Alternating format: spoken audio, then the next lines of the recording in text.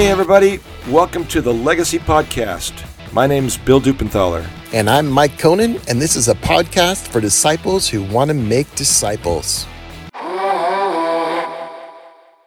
Well, hello everybody. This is Bill with Mike, and we are in a new location, aren't we? This is pretty cool. Yeah, we're in the 50s diner in my house. Pretty awesome, That's huh? right.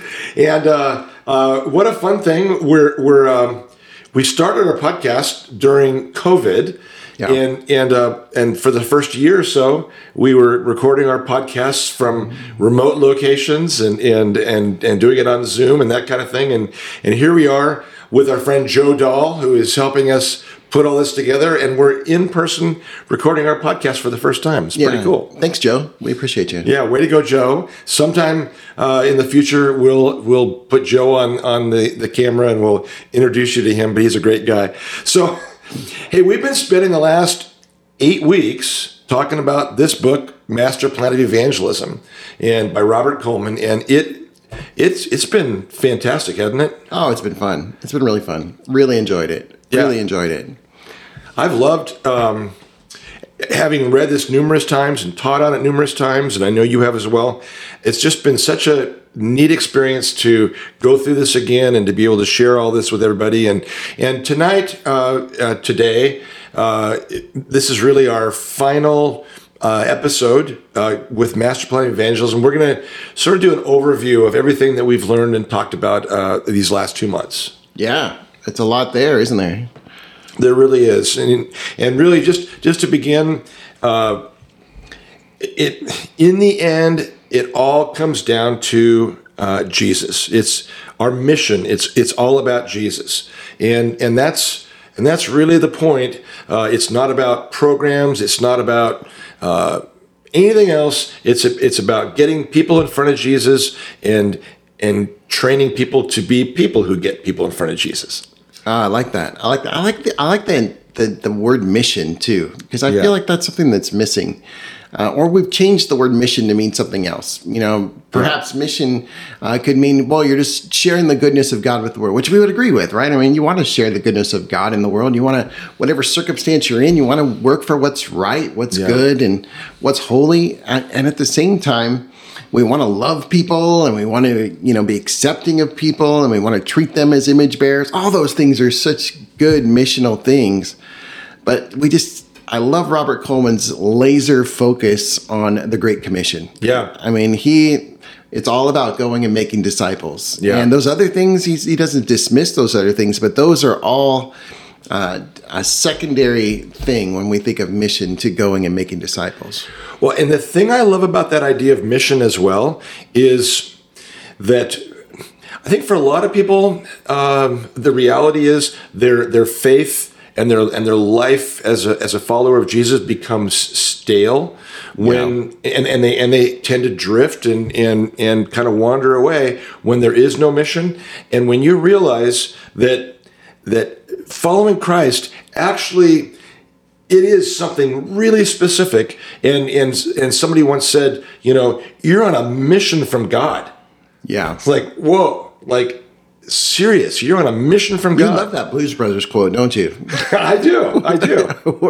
That's classic. But it is. But it's awesome. You're on a mission from God, and I think the guys that we've been working with these last couple of years that have caught this, it's completely revitalized, I think, their walk with the Lord and their excitement for for their faith and all that kind of thing. Well, and I've had some great meetings this week too with churches and pastors, and you have too, and meeting people. And whenever we talk about the Great Commission, there's this sense of, wow, yes, amen, and no, not doing it. Yeah. And so I love the practical tools here. And it all does begin, though, with the idea of, you know what, your life, if it's not on track, is not going to go where you want it to go. And that's where, as a parent, I think about all the time, as we're raising our kids, we're thinking our job is to get them on the road going in the right direction. Right. Give them the boundaries that keep them on the road. Now, that road can be wide or it can be narrow, but we got to have them on the road. So I love this quote just to start things off. What is the plan of your life? Everyone has to love live by some plan. The plan is the organizing principle around which the aim of life is carried out. We may not be conscious of the plan in every action or even know that we have a plan. This is the part I liked here. But nonetheless, our actions invariably unfold with some kind of a pattern at the center of things. Yeah. Yeah. Everybody's living by a plan. You know, whether they acknowledge it or not. Bob Dylan had a song many years ago. Remember this? You got to serve somebody. I don't remember. I'm not that old, Bill. I'm sorry. It sounds familiar. Back in the 60s, I think. It was later than that when Bob Dylan had a time in his life. My great grandpa, I think, sang that song. Yeah, exactly. Yeah. But this this song was you got to serve somebody. It may be the devil and it may be the Lord, but you got to serve somebody. And it was a great line. No, it is. It's a great line. And you cannot say enough about this idea. If you've ever been to a counselor before, one of the things that counselors do is they help you find the patterns of your life. Yeah. Because everybody lives in a pattern. Everybody lives in a cycle. And you try to break free of your pattern, and then you go back to that bone all the time. That's just kind of how you live. And I love this idea where you have to own your pattern. You have to know how you live your life. And on top of that, if your pattern and your way of living isn't revolving around, as you said, Jesus and his mission, then we're missing it. And I love that. I love the whole thing there is, and neither of us are great planning people. Both of us are vision people, and both of us love to do stuff. But neither of us are what you would call OCD people who every detail has to be together before we can make a move forward.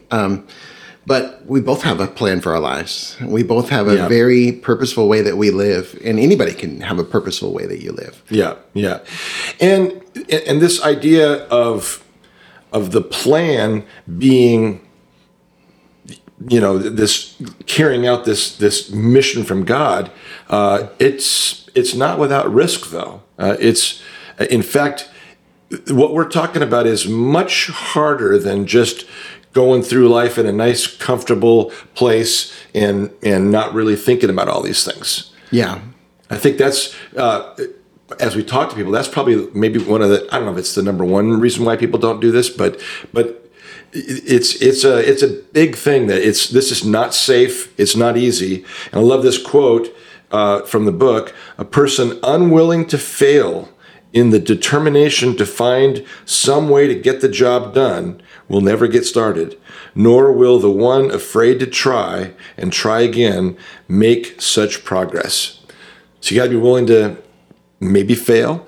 You got to be willing to try and know that it may not work, and then try again. Well, and I wouldn't even say maybe fail. You're gonna fail. Yeah. Like most people, people talk about you having a videotape. I'll age myself with you there. A videotape of your life. That you replay over and over again. Those images. Maybe today we'd say a YouTube video. Where you're looking at your life and thinking about the things that have happened. And almost all of us, unfortunately, we tend to replay and hit those videos that are the negative ones, the fails. And so then once we fail, that self-protection part kicks in. And then we don't take that risk that Christ would have us take. Yeah, I totally agree. And so we have to find our way to get on mission. And that was one of the things that stood out about this book. And it puts you back on mission. It puts you in that spot where you're thinking about, man, I really need to be about the Great Commission. I need to be a disciple who loves God, who loves other people, but who's also going out and making disciples, who's purposefully and personally investing in other people's lives to lead them closer to the Lord. That's how we define discipleship at Legacy. Purposely and at Legally. And at Legally. Legally and Legacy are both, it's the same group. Purposefully and personally investing in people's lives to lead them closer to the Lord. Yeah. And as I talk with people about discipleship, and Bill does too, when we use that language, people are like, you know what? I think I could do that. You mean I don't have to have a 14-step program and I don't have to have a doctorate in the Bible to do this? No, you just have to be possessed by the Spirit of God and be willing to take some risks. And in my experience, I don't know what your experience is, but it's about a 50-50 ratio. And where 50-50 reject, 50-50 accept my invitation to have a relationship with them. And at some point, you just have to say, go for it. I mean, if you know in advance that people may not be ready, Yeah. Pray for them, right? Yeah, yeah. And if you know in advance that they may not be the right one for them, that's fine. I had one guy who I reached out to him and thought the Lord really put him on my heart and said, I think I'd really love to meet with you. And he said no, and totally fine, because Okay. two weeks later, he found somebody who was a better fit for him and who he was. Yeah. And I was rejoicing, nobody likes to be rejected, but it didn't feel like rejection. It felt like I was part of the plan, as the Good for Apostle him, Paul says, some water, some plant, and then some reap. And if you're a part of the process of somebody's life, that's fantastic, right? Yeah. But what you're talking about, though, is that it's all about people. Yep. And that's, I think, again, as we're trying to summarize this book, in 20 or 30 minutes, I think that's one of the 2 or 3 top things that you see from Jesus' plan of discipleship and the master plan of evangelism. It was all about people, finding and training people to reach people who will find and train people, and just continuing to do that. Finding and training people who will reach people. Yeah. Well, and I had a friend of mine who has raised his kids with one mantra, well, many mantras, but one of the main ones is people over things. People over things. Maybe we would say people over programs. Yeah. You don't want to look the human being that's right in front of you. And there's something about that personal connection that's so important. And if you have your idea being, the way that people are transformed is by people meeting with people loving people teaching people caring about people. That's how people are transformed. As we've said many times in the podcast, one of our favorite moments when we're meeting somebody for the first time or when we're doing our trainings even is asking the simple question, who impacted your life? Right. And almost always, I don't think we've ever had a time when someone hasn't said, I can name 2 or 3 people. And it was never a distant relationship. It was always a close relationship where somebody personally and purposefully invested in them. And you always, you see their countenance even change a little bit, and their eyes light up, and they'll say, yeah, you know what, for me, it was so-and-so. And I remember the day he invited me out for coffee, and we sat down, and he started asking me questions, and they go on and tell their story. Yep. Yep. And that's such a huge part about what we're doing with Legacy. That's what Jesus did. Yeah. He had those guys, and he had lots of people around him too, but the priority was on the few. Yeah, for sure. I love that quote there. I'll just read it. Yeah. The wandering masses of the world must have a demonstration of what to believe. They must have a mentor who will stand among them and say, follow me, I know the way. I underlined that one in the book, and I said I really want to, when we were talking about preparation, I said, Bill, I really want to include this quote because it has a line in there that I'm a little uncomfortable with. It has a line in there that I am like, oh, man, I don't know. Like, I don't think that way, but it's good. Yeah. And the line, follow me, I know the way. And so, there's this boldness that we should have as disciples that says, you know what? I'm following Jesus. I know the way. I know how to find peace. I know how to find strength. I know how to find purpose. And as we come to know and follow the Lord, I think more and more we recognize, you know what? This is the way. And it doesn't say I am the way. It doesn't say I have all the wisdom in the world. It doesn't say, follow me because I am the man. Quite the opposite. It says, follow me. I know the way. Yeah. I like that. Yeah. I remember one time Jody and I, when we first moved to France, we were trying to find this a place. And without telling the whole long story, that was the essence of it. This guy, in fact, we couldn't even speak to him because we couldn't speak French. He didn't speak English. But we just had a piece of paper that said, we're trying to get here. And he literally motioned to us and said, in essence, follow me, I know the way. Oh, that's awesome. Follow me, I know the way. What a vivid amen. Yeah. Yeah. Amen. And that's the thing. I think for people that we're constantly inviting people into this process of being disciples who make disciples. In other words, you need to be leading somebody. You need to be mentoring somebody. You need to be participating in the process of people growing and being connected to their faith. And it seems like most people say, I don't know if I could do that. I don't know. I mean, like, who am I? I'm not really, all that well trained. I don't have a lot of experience with this. Yeah, you guys are good at that, but I don't know if I can do that. But you don't have to be. You need to be the guy that can say, I know the way. Yeah. I can point you in the right direction. Come on, come with me. Let's do this together. Well, and Jesus made that pretty clear too. He said, I am the way. Jesus is the centerpiece. We're not the way. Most of the time, we're in the way, frankly. I mean, we are not the way. Jesus is the way. And there is something, like you said, it's all about Jesus and connecting people to Jesus, connecting people to others who love Jesus, and then telling others about him. I mean, that is the bottom line, and it's good. But it's challenging because I think one of the things that we need to start doing is seeing ourselves, and that word leader has so much baggage with it, but see ourselves as influencers. See ourselves as people whom the Holy Spirit, who, if the Holy Spirit was in us, could use us to change a person's life and the direction of their life forever. Yeah, yeah. And then really, as we think about not only what we're doing with Legacy, but just people who are followers of Christ, I mean, it's essentially, to the extent that you're doing this, it's to that extent that our word legacy, the legacy in the next generation is going to be carried on. This quote here: the enduring relevance of all we do will depend on how well this mission of finding people to reach people is fulfilled. Yeah. Wow. Yeah. Nobody's going to look at it. And Bill just did a memorial service on Saturday, and I've done dozens of them, probably not hundreds, but dozens. And I've never stood at one memorial service and have somebody get up there and say, and list all the material possessions somebody has. Never. I've never had anybody give a speech and say, oh my gosh, he had the coolest car, and you had to see his house, and you had to see his summer place. Oh my gosh, and the private jet was awesome. Yeah.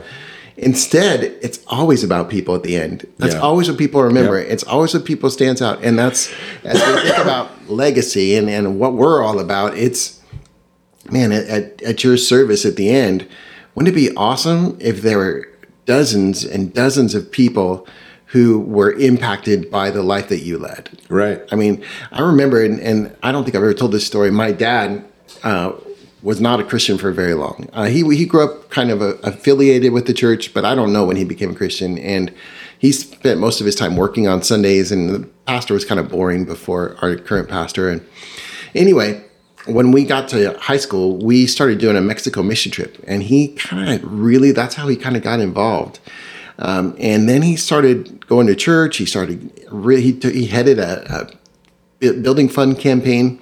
But this is the cool part. When he was diagnosed with cancer, so he knew he was dying. And I never heard my dad pray out loud ever. In fact, I don't think he ever prayed out loud except for in this moment, ever. Like, not before the meal, nothing, ever. But he had us hold hands, and he himself prayed. And this is his prayer. And this is crazy. His prayer was simply this: Lord, I pray that I have impacted one person's life for you. Like, even he, in his moment, recognized, and he was a good guy too, but that was, you think, man, as he's thinking about his life and looking back, that's what he wanted. He wanted to be a person who impacted other people personally and purposely, to lead them closer to the Lord. Wow. Yeah. Wow. Yeah. Wow. Why don't you read that next quote too, that Coleman kind of talks about this. So he says, if we are to train people, we must work for them. We must seek them. We must win them. And above all, we must pray for them. In other words, he's saying, if you don't just reach people to love them, but you're reaching people with the idea that they're going to reach people. And so part of what you have to do is you have to have a purposeful way that you are trying to reach them. And of course, the line that I bolded and underlined was the last part there. Yeah. Above all, we must pray for them. I mean, we do need to seek them, and we talk about that quite a bit. And yes, we have to win them over to our vision and what we think is called, and that's partially just putting the scriptures and trusting Holy Spirit. But that pray for them piece is such a big piece. Yeah. Such a big piece. Yeah. And that's how I think how lives are transformed is by praying for them. In fact, whenever somebody meets Jesus, I always ask them if they have like a grandma or a mom or somebody like that. I bet somebody's been praying for you for a long time. Yeah. And whenever I'm, brought into somebody's path and it seems like a coincidence to them, I know it's a God incidence, like you and I know those things. And so I assume somebody's been praying. And as he challenged us last week, I think it was in the book, when we're praying, we don't just pray a generic thing. We pray that God would raise up more workers, bring somebody into so-and-so's life so that they can be transformed. And same thing here. Like, I love that idea of whoever we're thinking about investing in, we should be praying for them way ahead of time and way after we've been with them. Yeah. Yeah. So we're on a mission from God. The example of Jesus is to pray, to call people, to bring them together, and to teach them, and then he begins to gather them together. I think this is for a lot of people this idea of again, like the stigma of what it means to be a leader, and what it means to have a group, and I don't know if I could do that, and gosh, I can't even think of 10 or 12 people that I would lead, and it's like whoa. You don't need to think of 10 or 12 people. Can you think of one? Right. Can you think of one person, that you could begin to share with and impact, and well, like you said, Mike. I mean, and you may ask, and they may say no, or not yet, or they may say yes. That would be amazing. I've been praying for something like that. Well, and it could be that if you're listening to this, you might be thinking, that would be my worst case scenario. My worst case scenario is the Lord works. Yeah, exactly. And then I have to take this next step of, oh my gosh, now what do I do? And I think Robert Coleman, he does leave that a little bit, up to the person and how you feel most comfortable and how you would talk to somebody about the Lord, how they would grow. But he has some great insights that as we're thinking about that next step of gathering people that I thought were pretty cool. The first one is this. We should not expect a great number to begin with, nor should we desire it. I love that line. Nor should we desire it. The best work is always done with a few. Yeah. What stands out to you about that line, Bill? The whole quote there. Well, there's a lot of stuff there. I think one of the things that I've learned, probably not more than anything, one of the things I've really learned in these last couple of years is what you just said right there. Just this idea that less is more. And yes, it'd be awesome to have hundreds or thousands of people coming to whatever it is you're doing, and the more people are hearing about Christ, that's better.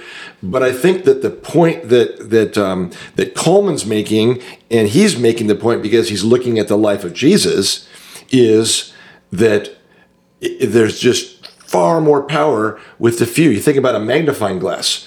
Yeah. And the magnifying glass takes the power of the sun and focuses it down to a little point where that can. We used to do that to we'd find don't tell me. Snails. Oh my gosh. I'm sorry, Peter. Yes, but the magnifying glass, focus power, and I think that's what we see is that idea of focus power in the few. Well, there's so much we could say about that, but I would say, and Bill's had successful ministry. I've had successful ministries, quote unquote successful ministries. Yeah, lots of people with lots of people there. Yeah. I've spoken before thousands. You've run ministries with thousands in them, and at the same time, I know both of us look at it and think, the things that we take from our ministries that we're the most, I don't know if proud is the right word, but that we really sense the Lord was in it, was those small groups, was those discipleship times, and that legacy of passing the faith on. Yeah. I know that's always been a big part of what you've done. And when I've been doing things well, that's what I feel like I did too. Well, I loved, and I'm not going to read it because it's kind of a long quote, but in essence, Billy Graham was asked, and for those of you that are maybe younger, you don't know who Billy Graham is, arguably, certainly one of the greatest traveling evangelists of our time, and maybe of all time. Yeah. And thousands, maybe millions of people that came to Christ through his ministry. Christianity. Yeah. And when someone asked him, well, if you were in a church, how would you approach pastoring a church, or something like that? And he said, well, I think what I would do is I'd get a little group of people together and start meeting with them. And he basically describes this. Well, and I love the line. He actually says, I would meet a few hours a week and pay the price. And pay the price. And it wasn't like a small thing. Like he would look at it like, these guys, we're not doing a thin thing here. We are getting deep. Yeah. And it's going to be, I also like this line too, and wanted to share it because that whole starting a group thing can be pretty intimidating if you don't think of yourself as a leader. It says, Christ is the leader, not ourselves. Let this be absolutely clear. There is no place in discipleship for any authoritarian role or a master guru. I'll tell you, that's one of the most releasing lines in the whole book. What if you don't have to be an expert at things to lead something? What if you don't have to be somebody? When I lived down in LA, for instance, I always laughed at the young adults. And we've got Joe with us now, who's a young adult. And so I'm going to hopefully not offend you, Joe, but we used to laugh and enjoy young adults in the LA area. So they would chase the gurus. And so whatever guru had on his, skinny jeans and the right, and talked the right way and had his hair done the right way, the right belt buckles and all that stuff, they would chase them everywhere. So there would be one that would pop up and you'd see 1,000 young adults flock there. And then another one would flock up and then they would go from there to there. And there is that sense where people think that that's what people are looking for. Oh man, everybody's just looking for a guru, somebody who could talk like Bill can, and somebody who's got all this together. And I will tell you, in our experience, it's quite the opposite. And in fact, I'm not saying anything against those gurus. They were great teachers, and they had worked their craft really well. So I don't mean to. Nothing wrong with that. No, nothing at all. But at the same time, I think that there's going to be a lot more impact in all those young adult lives from people who are actually investing in them in a relational context. And transformational growth too. Fantastic. Yeah. Skinny jeans is just not even a possibility for me, I don't think, at this point. Big jeans feel tight these days. I don't know what skinny jeans are. Yeah, I just use that as a reference point. But when you think about the ministry of Jesus, he did have a few times where he got big crowds together. For sure. But most of the time, they walked away and they were happy because he fed them, or they were interested in hearing more. But this quote from Coleman in the book: every time Jesus had a great crowd, it seems to me that there weren't too many results. The great results, it seems to me, came in this personal interview and in the time he spent with the 12. Yeah. Well, he discouraged the crowds. He's like, remember that moment? He's like, whoever wants to eat my body and drink my blood, that's my follower. And they all laughed. Yeah, so you don't like that? Yeah. I mean, he purposely I don't really want to invest in. I mean, he just naturally drew crowds because he was a guru. Yeah. I mean, he was a great teacher. I mean, people said that he taught in such a way that it astonished them. The authority he had. I mean, I can't even imagine what it would be like to hear Jesus preach, and it would have been awesome. Yeah. Well, kind of as we're wrapping up here, this whole idea of the master plan of evangelism is is there something that you've been thinking about, Mike, just as a way to sort of summarize all this, or you kind of put a thought in your mind that sort of like, encapsulates the whole thing? I think that the bottom line with everything, Bill, comes down to being people who are led by God. Yeah. People who are being led by God's Spirit. People who are willing to be transformed. And people who are willing to put on those spiritual goggles, as we talk about all the time, where you see the world through the eyes of Christ. And the Holy Spirit will do that for us. And there's no special package that certain people get that other people don't get for Holy Spirit. Every single one of us who's a follower of Jesus, has Holy Spirit in us. And every single one of us can walk with Holy Spirit every day. Yeah. And as we do that, and as I do that, and as you do that, we will experience a life that transforms other lives. We'll be drawn to people. We'll be drawn to people way more than things. We'll be drawn to people way more than programs. And we will be people who make disciples, because that will be just what we do. Yeah, yeah. And I think just the whole idea, and again, I mean, it starts to sound a little bit like we're repeating ourselves, but it's just over and over again. It's just so much about investing in people, helping them to experience the reality of God, giving them something to do so that they don't become passive. And I think we've talked a lot about that. You know, it can get stale. This quote here. They must be given some way to express the things that they've learned. And I think that's something that we've been experiencing. Unless opportunity is provided for this outreach, the group can stagnate in self-contentment and eventually fossilize into nothing more than a mutual admiration society. Ouch! Fossilize, and we've seen a few groups fossilize. You know, and we've run into people that have said, our group is kind of fossilized, or our church is kind of fossilized, or my walk with Christ is kind of fossilized. I like that line, the mutual admiration society, where it's basically the power of positivity, self-help stuff.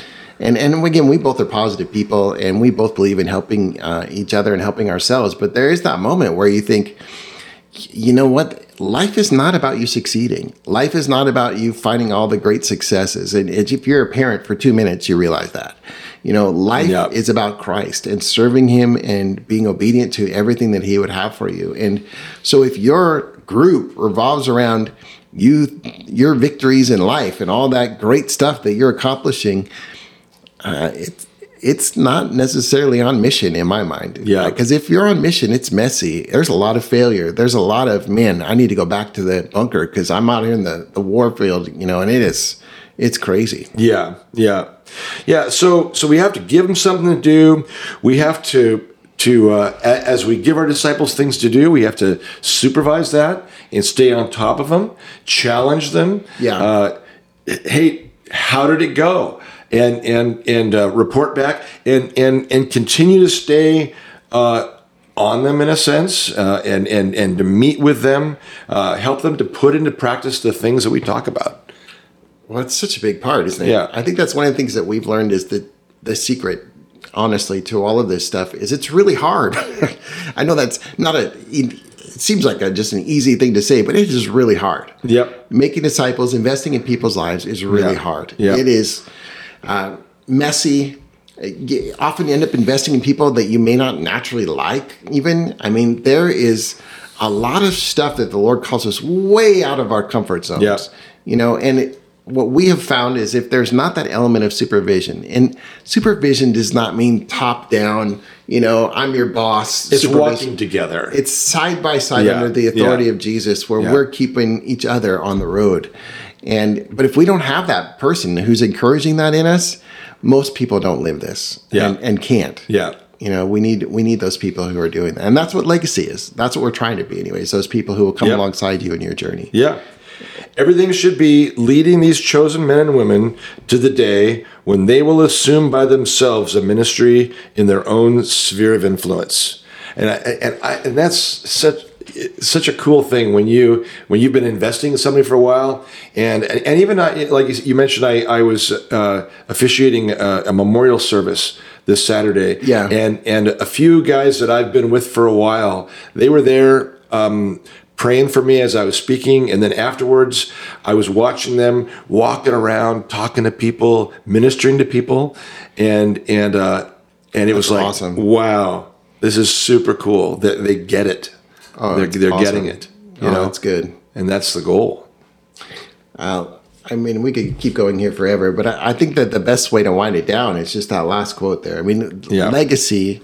I mean, if we were to summarize this whole thing, it would be what we have learned is this. You know, Jesus has a mission. Jesus has given us a way to fulfill that mission in the Great Commission, and the way that he modeled it by making disciples who would then make disciples. Yeah. He also coached them. He helped them get through this. And now you and I, 2,000 years later, we stand here as a product of his legacy. That's right. And we, hopefully 2,000 years from now, unless Jesus comes back sooner, would love to see the same thing as part of our legacy that Christ has used us to have. It says this: we are not living primarily for the present. Our satisfaction is in knowing that in generations to come, our witness for Christ will still be bearing fruit through them in an ever-widening circle of reproduction to the ends of the earth and unto the end of time. Wow. That's our true legacy. That is our true legacy. And that's what this thing's all about. And so Can I jump in and just say, you could tell I was about to start wrapping it up. Yeah. I just wanted to say this. That is not most people's true legacy today, as I see it. That's not the way they're thinking. I think that we have to move towards this, and we Yeah. want to encourage people to move towards this. We want this to be our true legacy. Right. But we have to be those people who are willing to boldly go and boldly be people who will invest in other people purposely and personally to lead them closer to the Lord, and so that they can do the same thing. And unless we get on track, as he's talking about in the purpose of this whole book, we're going to miss the mark. And we're going to stand before Jesus someday, and we're going to show him all the stuff that we did. And he's going to ask us, okay, well, who are the people you invested in? Show me those folks. Yeah. That was a freebie, like you like to say, right? Yeah. Well, you guys, we're so grateful for all of you that have been following along and listening to our podcasts, and thank you for supporting us financially. Go to ourtruelegacy.com and you can click on there's all kinds of things you can look at, but we'd love to have you click on the support page and help to keep this thing going. Please share our podcast. We really believe that this stuff we're talking about is so important that we would love to get the word out to as many people as we can. This is one case where the 2 or 3 people thing doesn't work as well. We'd like more people than exponential. Yeah, exactly. 2 to 3, share with 2 to 3, share to 3, share 2 to 3. That'd be awesome. There you go. Then that's the simplest way to do it, right? Share with a couple of your friends. That's right. And like, subscribe, give us a great rating, and just make us happy by putting into practice the things that we're talking about here. And we are so grateful for all of you, and just want to encourage you, as we always do, to continue to be disciples who make disciples. Amen? Amen. Amen.